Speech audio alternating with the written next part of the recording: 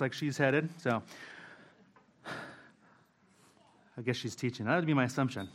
So anyways, good morning, everyone. Good? We're doing well? Excellent. Praise God. Well, while the kids are leaving and that's going on, I just want to remind us that we are doing a study, that I am leading us through a study through 1 John, as my slide here says. And we've been looking at this book. We're in chapter 2, and we're at a familiar passage, I believe. At least would be my assumption. Most of us have probably seen that. So if you have your Bibles, you're probably going to want to turn to 1 John chapter 2. But while you are turning there, I wanted to take a quick moment to do some grammar education, which I know, which is dangerous for me. I won't lie. My wife is definitely the grammar person in our household, but I've been talking to some folks, and I think I got this figured out. So, always dangerous when I say something like that, I suppose. Okay, but anyways, this grammar lesson I want to look at is on the idea of an indicative versus a imperative command. So, indicative statements are concrete facts, concrete things, and in the Christian context, something that God does for us. Whereas the imperative is then the command in light of the indicative. And so, for example, the indicative is being a child of God, right? We don't do that on our own. That's not something we can cause to happen. That's something God does. Whereas the imperative is to love God, right? You see the connection there? Yet, it is vital that we recognize that in order to have this imperative, we must have the indicative. That again, these cannot be separated. Therefore, in order for me to love God, I must be the child of God. And so these two things cannot be separated.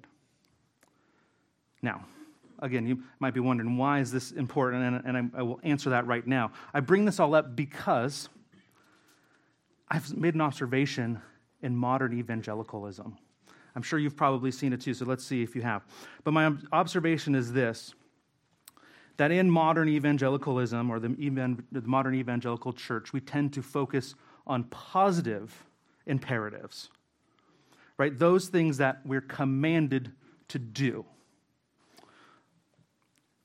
Where, for example, to love your neighbor as yourself, right? We tend to think as those when we think of these commands, these imperatives. We think of the positive things, right? Or another, maybe to carry one another's burdens, something we ought to do. Whereas the negative imperatives, or these negative commands, are something that we're commanded not to do. Now, again, it's not inherently bad that that they exist. It's not negative as in a bad connotation, but negative as a not to do them kind of situation. And so and again, also we can't think of them as bad because they're also commanded by God, just as much as the positive commands are. However, for whatever reason, in our world today, we sometimes have this tendency to focus on the positive and almost legalize the negative, right? So someone might say, turn from your sin. And they'll instead turn that to be, well, let's just focus on Christ. Now, it's not wrong to focus on Christ. That's a good thing to do. But there needs to be the negative along with the positive in these imperatives. Having both the negative and the positive draws out clarity and what is exactly expected from the command of God. Now, again, as I was saying, this also then tends to lead us into a legalistic idea, and that we get so worried about what we should do that we don't look at what we should avoid. And then we only have half of the reality. But Scripture is full of both of these negative imperatives and these positive imperatives. And we do need both. For example, stir up one another in love, teach one another, encourage one another. But then also, on the flip side of that, do not slander, do not lie, and do not grumble against one another. Again, we can see how these two ideas come together. And so now our text this morning is an important negative imperative. Our text this morning is this kind of negative idea. So, if you are able, would you please stand for the reading of God's word? Again, it is 1 John chapter 2, verses 15 through 17. Do not love the world or the things in the world. If anyone loves the world, the love of the Father is not in him. For all that is in the world, the desires of the flesh, the desires of the eye, and the pride of life, is not from the Father, but is from the world. And the world is passing away along with its desires. But whoever does the will of God abides forever. May God bless the reading of his word, and you may be seated. Okay, so to begin this understanding of this text, we first, again, need to continue on with our grammar lesson and have some definitions clarified. The first word that we see that we need to remind ourselves of is the word there, love. Now, the Greeks had 4 words for love. They could say sentences much more articulate than we could sometimes when we use the word love, right? I love my wife and I love pizza. 2 very different statements, right? At least you would hope that that would be the case. Either it means my wife's not all that important or pizza's way too important, right? You can really misinterpret that. But the Greeks had this clarity. And so here in our passage, once again, we are brought to the Greek word agape. And as you recall from my last message, I spent a lot of time discussing this word and unpacking what this really meant and what it looked like. But to boil it all down, it's an unconditional love. Agape is this unconditional love, and it's the love that God has for his people. Right? This is the love that God displays for his people, and it's not a love that you or I can earn, but again, it's a given love, a gifted love. We also understand it to be a sacrificial love, a love that intercedes and works on behalf of. And so God loves us not because we've done something or we've met him halfway and he's met us the other half. No, rather he loves us despite our shortcomings and despite our sin and despite our failure. Because again, it's this unconditional love. So again, if you want a little bit more on that, go back to my previous message. I'll unpack it even further there. But today, there's another word that we really need to look at. And the other word we need to define in the Greek is the word cosmos. Or you might look at it and think I just misspelled cosmos. See, now I can't say it the English way because I had practiced so much to make sure I said it the correct way. The cosmos. There we go. The cosmos or the cosmos. Now, while this is the first time we've seen it in this letter, we're going to become very familiar with this word. If you have read ahead or if you've ever read through 1 John, then you know this to be quite true, that he is going to use this word over and over again. So I think it's very vital that we take the time here to make sure we understand this idea for the world as it's going to be translated in our English text. Now, it's important to note, and I thought this was really cool, that the very beginning of this word, in its original usage in the Greek, meant an ornament, right? To decorate or an ornament. And hence, in English, we have our word cosmetics, right? To put on makeup and all of that kind of stuff. Ordination, or not ordination, but to ornament something, right? And so this is a cool idea because then as the word was being used, it then meant to describe all of God's creation because it was his ornament, his decor, his doing. And so if we look at that, first unpacking, right, all of creation, all the things that we see around us, we then maybe would be a little confused at John's words here because it seems not quite the context, because that would then mean all of the creation is the desires of the flesh, the desires of the eye, and the pride of life. And that's really not the context that we see in John's letter. But luckily, this word continued to be used in other ways as well.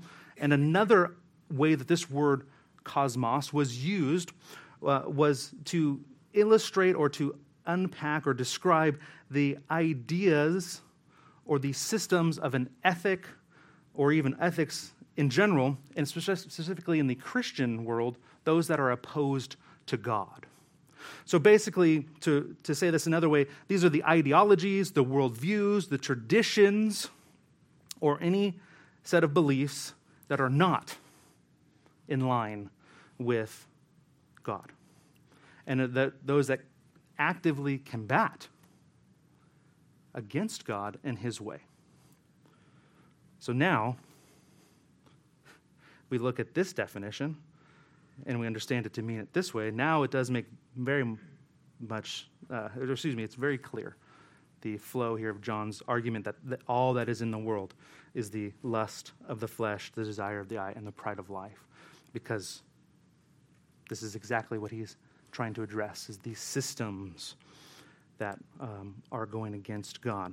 So this is the idea that he's unpacking, not this universal idea, but again, this idea of these systems and these beliefs. So now, with that, let me sort of rephrase our text. This is potentially a dangerous thing to do, to try to retranslate the Word of God, but this is just for our sort of helping us understand at a quick glance. So let's take a look and see how this maybe could be based on our definitions we just outlined. So this is what John more clarity in our understanding today would have said. Do not unconditionally love the systems of belief that are contrary to God. If anyone unconditionally loves the systems of belief that are contrary to God, the love of the Father is not in him. For all that is in these systems of belief are the desires of the flesh, the desires of the eye, and the pride of life, and is not from the Father, but this is from these systems that are contrary to God, and these systems are passing away.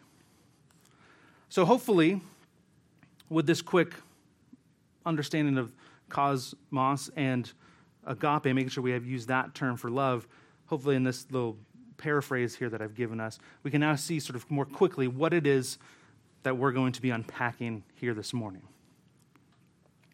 Now, verse 15 clearly commands the Christian not to love the world, but it also states that if someone does love the world, then the love of the Father is not in them.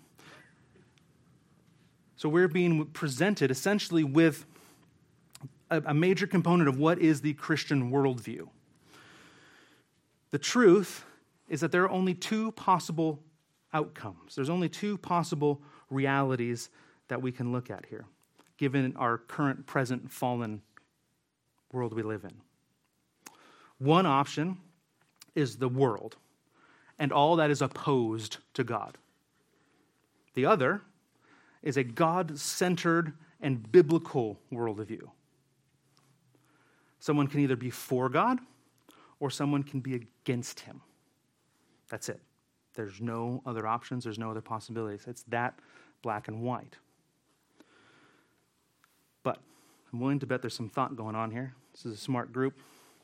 And you guys are probably starting to think, okay, hold on. How can there only be two possibilities if there are then multitude of religions out there that exist? And so allow me to quickly answer that and then prove my answer. So this basically is the case because all other religion, all other worldviews, all other system of belief, right, the world, they're man-made. They're man-centric. They focus on God. But this is where the Christian worldview is unique. It has a divine origin.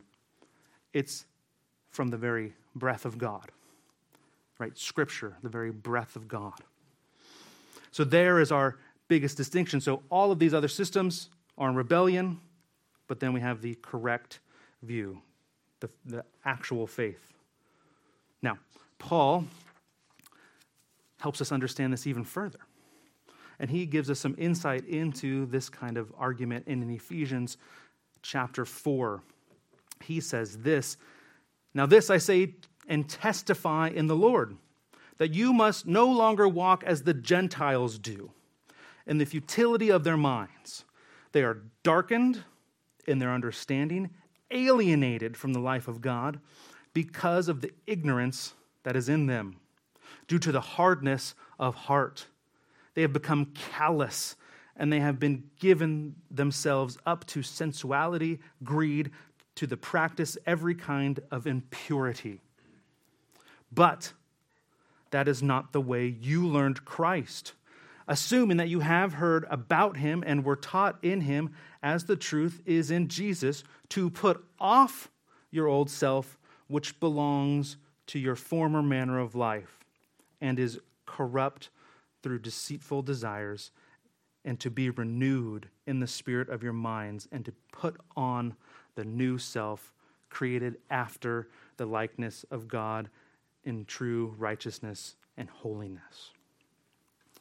So while that's still there, again, look at these kind of words: darkened in their understanding, alienated from the life of God, hardness of heart. Do you see again that these are very real and very harsh realities? But again, he doesn't specify any specific system or any specific one thing. He says about this, the Gentiles, which again points back to this world that's opposed to God. So he also explains here about the old self and the new self. That the self that once was opposed to God must be taken off, but now this new self is united with God, and there is no middle ground. There's no middle self. There's the old and there's the new. And this is the exact same point that John is making in his letter. So to love the world and its ways is to be associated with that old self, whereas the new self is united with Christ and united with God. It is what it means to abide with Christ. Jesus also says something similar, and he mentions this in Matthew chapter 6, verses 19 through 24.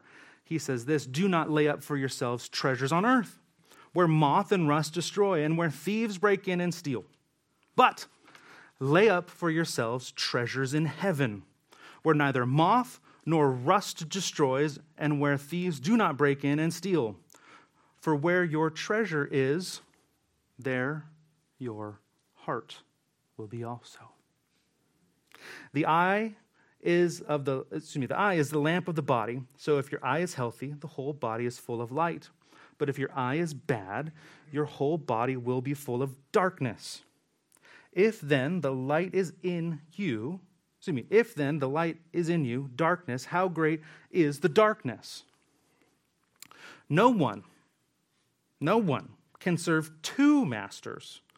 Either he will hate the one and love the other, or he will be devoted to the one and despise the other. You cannot serve God and money. Jesus, in this passage, does not mention 3, 4, 5, or more masters. He mentions 2. Either you love the one or you love the other. Again, there's no distinction. Either it's the heavenly, godly truth, or it's the worldly system. There is no other way. We see this even in Scripture. In Scripture, obviously, but within our salvation. Scripture teaches very concrete situations like this, that either someone is saved or they are not yet. Either someone is in Christ or they are not. Someone is repented of their sin or they have not. Someone has confessed that Jesus Christ is the Lord and Savior of all, or they haven't. Maybe even they've believed in their heart that he had died and rose again, or they have not. This is the simplicity of our gospel message. Either you are in Christ or you've not. Either you've turned from the world or you have turned to Christ. And so as we've looked at run from this old self and put on the new self is the call. See, that new self that is crucified and raised with Christ. Because again, this isn't something that we do, but this instead is the hope in Christ. See, our work is fallen, and it enslaves us to our sin and to the world. But we trust in the work of Christ. For he is the way unto salvation and to unity with God. Amen.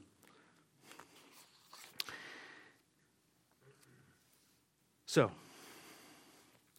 we have these definitions now. We sort of can see what this looks like, what these worldly systems are truly all about. But let's dive a little bit deeper into the details here. What it is to actually mean these things, these statements that John makes of the desires of the flesh, the desires of the eye, and the pride of life. What do these truly look like? So let's go ahead and get into that. And the first one in the text is the desires of the flesh. So again, Paul gives us insight here, and Paul in Galatians chapter 5 helps us to see this, and he writes this in 5:19 through 21. Now the works of the flesh are evident: sexual immorality, impurity, sensuality, idolatry, sorcery, enmity, strife, jealousy, fits of anger, rivalries, dissensions, envy, drunkenness, orgies, and such like things. I warn you, as I warned you before, that those who do such things will not inherit the kingdom of God. To put it simply, the flesh then is associated with our sin. Look at these lists here. This is that old self: sexual immorality, impurities, enviness, divisions. All of these things are of that old self. And now see, these worldly systems that we've talked about, they're created to feed into this kind of desire. They're made to quench and to satisfy these kind of desires. Which is why, honestly, so many people gravitate to these various worldviews and these various ideologies, because it's appealing to them in their fallen reality. It doesn't challenge the person, but rather it gives into the fallen nature that we have as sinful people. However, the Christian ought to forsake such practices. There's no place for this kind of activity in the Christian life. This goes, I think, as a no-brainer statement, but look at what it says at the end of that statement, that those who practice will not inherit the kingdom of God. So this clearly has no place in the Christian's life. However, we cannot take this passage to mean that this is the only manner of thought is within the action, that these systems of belief can also include an issue with the heart. And so our next description is the desire of the eyes, and it suggests an idea of covetousness. Consider ideologies and philosophies that encourage you to constantly look around those and say things like, I don't have enough. I'm not satisfied yet. I thought it was actually funny in our Sunday school class, the Rockefeller quote came up of how much more do you need when he was asked about his wealth? Just a little bit more. Right? Just a little bit more. I mean, he was one of the most wealthy men of his day, and yet just a little bit more. And that's this mentality, right, of the keeping up with the Joneses kind of systems that we tend to see, right? I got to compete with my neighbor. I got to one-up them. If they get the latest thing, I then have to get the latest thing, and so on and so forth. And this never-ending quest for becoming the greatest and the best. But see, this is not what the Christian should be thinking about. We shouldn't be concerned with whether or not we have what they have, whether or not we reach the same level that they have achieved, Nor should our identity, who we are, our personality be so wrapped up in acquiring whether it be possessions or powers or prestige. Now, look at, see, again, what is written to the Philippians in chapter 4. Not that I am speaking of being in need, for I have learned in every situation I am to be content. I know how to be brought low, and I know how to abound.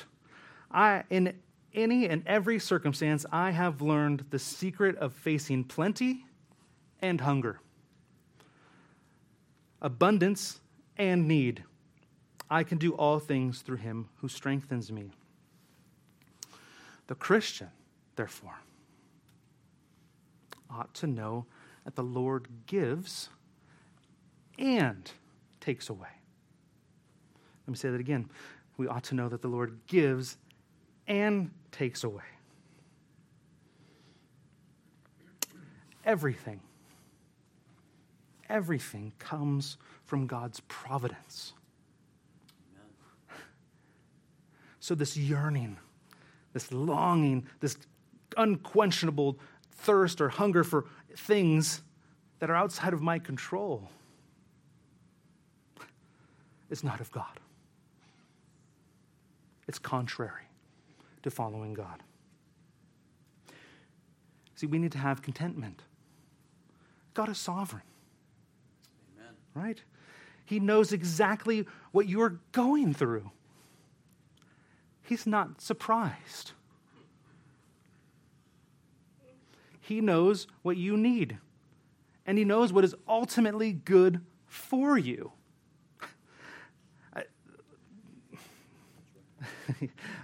Last week, Pastor Steve unpacked this great when he was teaching through Romans 8. And we're familiar with the famous line, right? Romans 8:28. We know that for those who love God, all things work together for the good of those who are called according to his purpose. If then we know this and trust this, what possible worldly idea can even come close to that?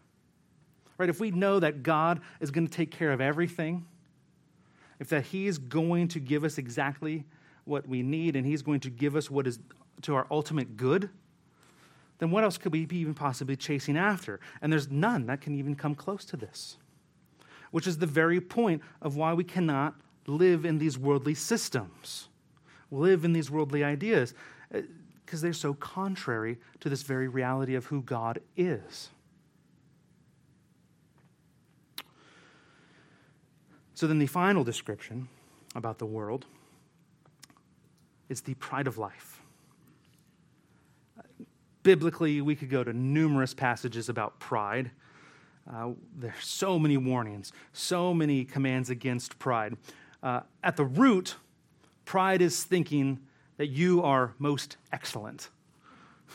And it was hard for me not to say that in a surfer, term, right? Most excellent man. Right? Again, that's totally missing my point, and I'm derailing myself. But nevertheless, that's right, the highest of the height, the most important, the most significant, the most whatever.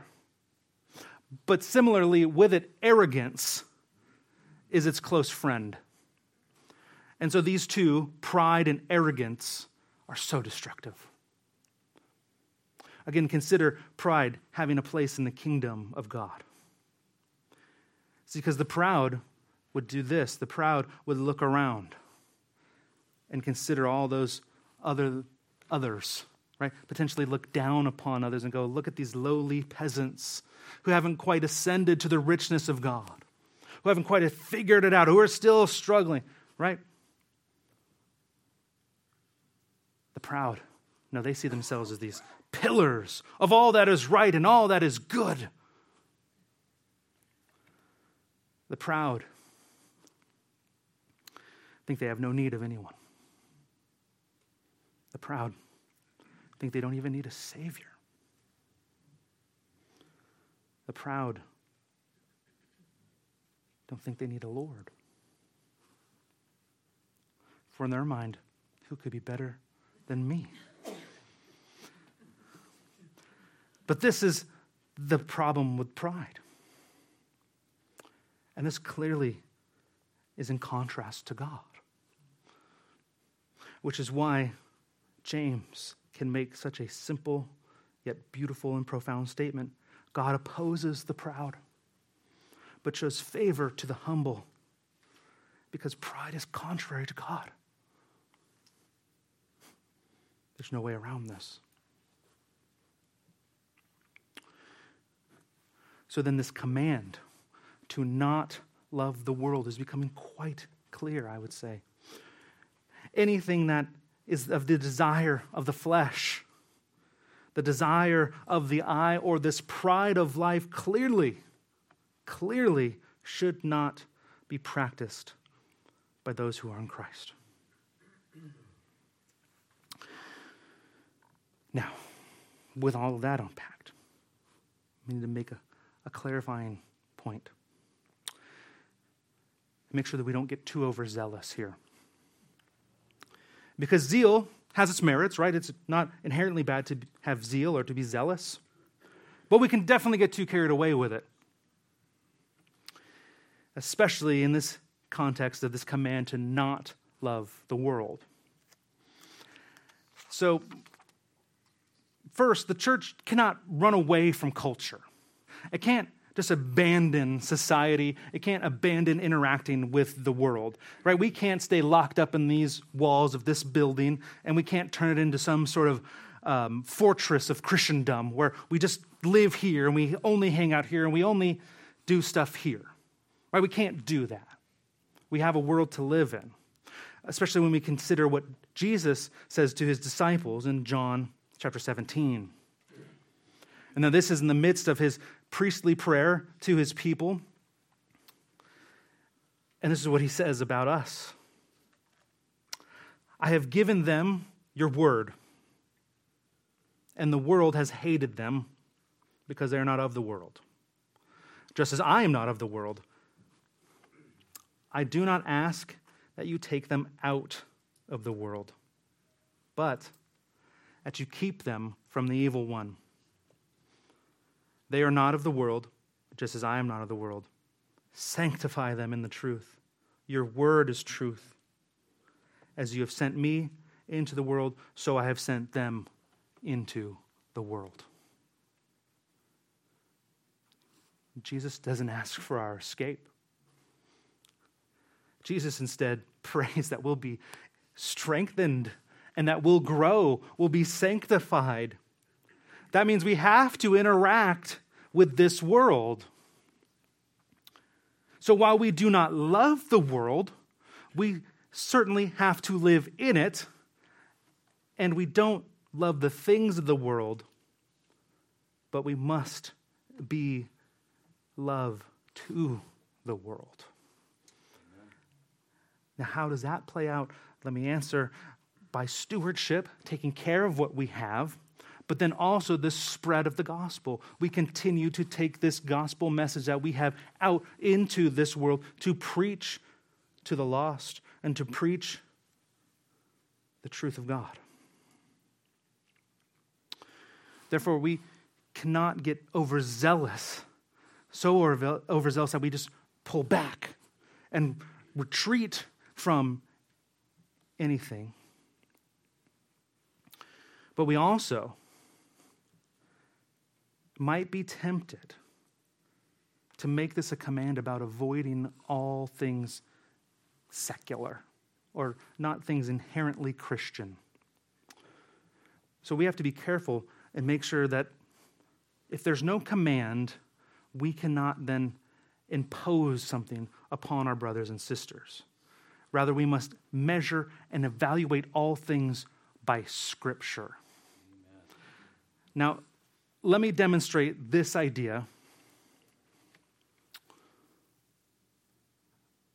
with a simple idea, something I love, the tamale. Okay, good. You are listening. Okay, good. I was going to say, I wondered if I was going to get a reaction out of that. Okay, good. Now, I love tamales. Absolutely love them. They're delicious. They make me happy, okay? Yet, before you guys get too excited about the tamale, let me remind you that the tamale has its origins in ancient Mesoamerican history. Now, some of you might go, okay, who cares? Well, the Aztecs are likely the inventors of the tamale. The Aztecs. Now, if you don't know much about the Aztecs, allow me to help you out with the Aztecs. The Aztecs in ancient Mesoamerica, they were, yes, a conquering group of people, but they also were pagans. They believed in this pantheon of gods, but one of their most notorious practices was human sacrifice, in which they would take their victim up top of their tall temples and slaughter their victim so that the blood would run down the steps of their various step pyramids and whatnot. Just a disgusting display of all that is wrong with the world, right? Okay, good. We agree. But that's the Aztecs. So if the Aztecs were the ones who invented the tamale, that means we as Christians, we're not supposed to love the world, right? So that means the tamale, brothers and sisters, is out. We can't enjoy them because the Aztecs invented them. Now, obviously, you guys get that. That's a ridiculous notion. I don't actually believe that. And anybody who tried to use this kind of argumentation, which people do, their logic is so faulty, it's so broken. It's poor argumentation. However, people use this all the time. Now, their intentions are good. They're trying to live up to this command, do not love the world. But they have this misunderstanding of then Christian freedom. So we must, again, allow Scripture to guide us. Scripture is our measure. We can enjoy those things that are in the world, but they're not opposed to God. Right? The things that are true, the things that are good, the things that are beautiful, the things that are noble, the things that are honest, the things that are pure. But again, it must be defined as what Scripture defines as true, good, beautiful, noble, honest, and pure. So when we consider our tamale, it's not categorically a desire of the flesh, the desire of the eye, or the pride of life. It's an acceptable thing.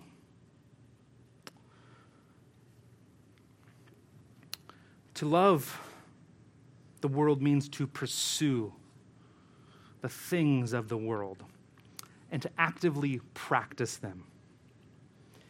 Now, this is a person that habitually does these types of things that we've talked about, right? They're into the desires of the flesh. They give in to the desire of life, and they are very much about the pride of life. Such a person can be easy to identify. For example, our militant atheist who seeks out every opportunity to mock or shame Christians, who will engage online, on the streets, in the grocery store, or wherever else they might find themselves. If they find a Christian, they will come after them. No question about it. We know these kinds of people, or maybe you've interacted with them. However, this kind of person can also hide, can also be a sneaky individual, perhaps. For example, someone who is of the world potentially could even regularly attend church, but they're a lover of money, or they're excessively greedy, right? They're consumed with gaining wealth. That money and wealth and that power that comes with it is their true desire, and church is just this accessory that they do on Sundays to sort of check the religious box, to sort of maybe atone for their wrong action, or maybe in hopes that, well, I went to church, but I didn't really care about any of that stuff, so maybe I'll be okay. Now, I would have to assume here that You hearing those two examples, you'd have no problem with me saying this, that those two probably do not know God. Right? The one who's either the militaristic-minded atheist or this guy who shows up to church on Sunday but doesn't really believe a word that's being said. Right? I think we don't have any problem agreeing that those people do not know God. However, what if someone's not in that extreme? Right? What if there's some nuance here? What if there's a person who's struggling with sin?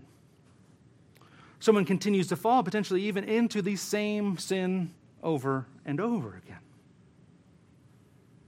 Can we and should we be quick to jump to such a conclusion that we made about the earlier two people?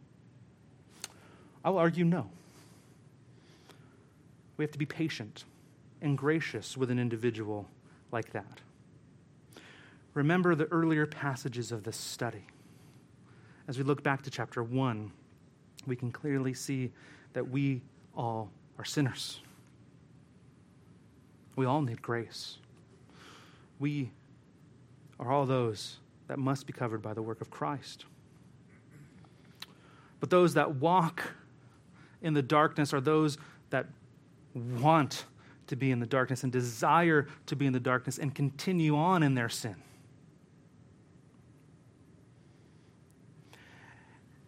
If our last example, right, this person who comes but maybe is struggling with sin after sin, if they're consistent in their repentance and confesses, look back again on what chapter 1, verse 9 says. This is so powerful.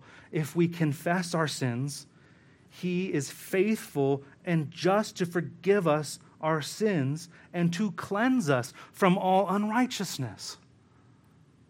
That's probably all of us. We're constantly asking God to forgive us of our sin.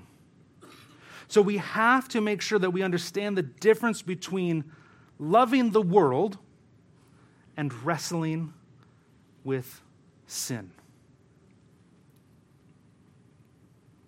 See, loving the world is walking in the darkness.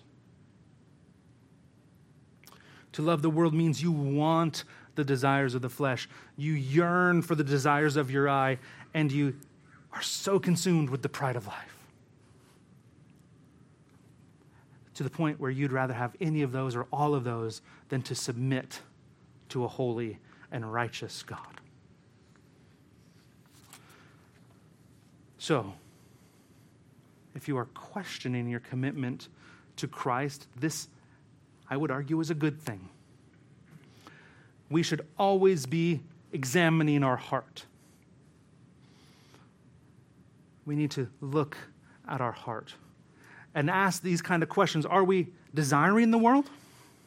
Do we long for the things of the world? Or are we desiring God? Do we want to know and be known by God? Do you turn to the world or do you turn to Christ? Are you led by the world and its ideas, or are you led by the Spirit of God? See, now these kind of questions can help us to evaluate our commitment to Christ, because this is a major theme of our letter, is to have fellowship with Christ, to know Christ, to abide in Christ, to walk with Christ. If we are instead engaged in longing after the things of the world, we're in the wrong. So we should desire to have this fellowship, and may that be where we focus. And if you have been following either online or here when I've been preaching, you know that this has been the focus of my last sermon, was this very idea to love God and loving others as a connection to that. So may He be sufficient for you. We have to understand just the beauty of what it means to be saved by grace. I mean, He took on the cross so that His people would be saved. He took on the cross so that I would be saved. Now, this is, again, such a beautiful truth of our Lord and Savior, that he would love me like this, that he would do that for me. And so I pray that this stirs up in you that same kind of love for him. Now, hopefully we can grasp what it means then to love God, and that no matter what the cost might be, what could possibly be better than knowing Christ? Consider the other worldly systems. They're always striving for more, always pushing you to do more. Nothing quite ever lives up to the standard. No matter what religious or philosophic system it might be, it can't be enough. You're always striving. You're always unsure if your salvation is secure. But this message, the gospel message, the Christian message, nothing's better than this. It's done. It is finished. So nothing compares to having this fellowship with our triune God. Nothing compares. And now especially can take that and look at this closing verse in our text this morning. Verse 17. And the world is passing away with its desires, but whoever does the will of God will abide forever. There's a day coming. There's a day coming when all these worldly systems, anything that comes to your mind when you think of these worldly systems, they're going to be gone. Utterly destroyed. No one's going to practice them. No one's going to be yearning for them. No one's going to be longing for them. No one's going to be loving them. But you know what will remain? The child of God, the believer in Christ. And they will remain not in darkness, but in light. They will remain with their Savior. They will remain in the perfect unity with God. This is what the eternal hope is that we have. Not that, we're going to have to create some system that's going to endure so that we can last forever. No, it's because God has declared it. God has said it. God has made it true. And he poured out the ability because of the work of Christ. We now have this because of all that Christ has done on our behalf. And so this is what we get in eternity with our Savior. To be joyously connected in fellowship and in perfect worship and in perfect unity with him forever. I can't comprehend anything more beautiful than that. I don't even really fully know if I comprehend that idea because of the mess of the world that I live in. But I'm very excited to look forward to that day, to sit and to be with my Savior and to be with all those that are in Christ as we worship him for eternity.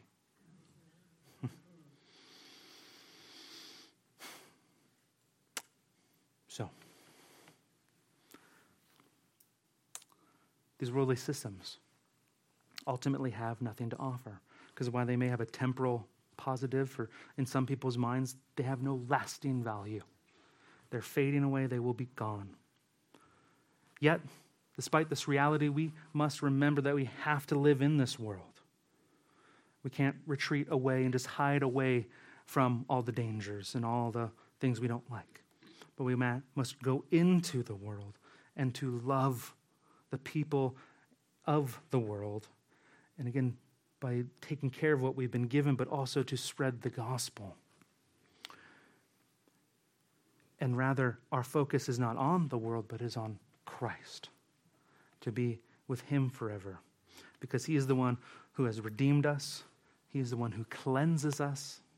And one day we will be with him in glory forever. Let's pray. Father God, I thank you for your truth. I thank you, Lord, for your work in our lives, that you would send your Son to redeem us and that your Spirit would continue to convict us and cleanse us. So, Lord, Father, we thank you and we praise you, and we ask, Lord, that you will continue this work. May you receive all the glory and all the honor, because, Lord, we know it is at your doing that this is all possible. So, Lord, help us as we go out this day. Guide us, we pray, and we ask this all in Christ's name.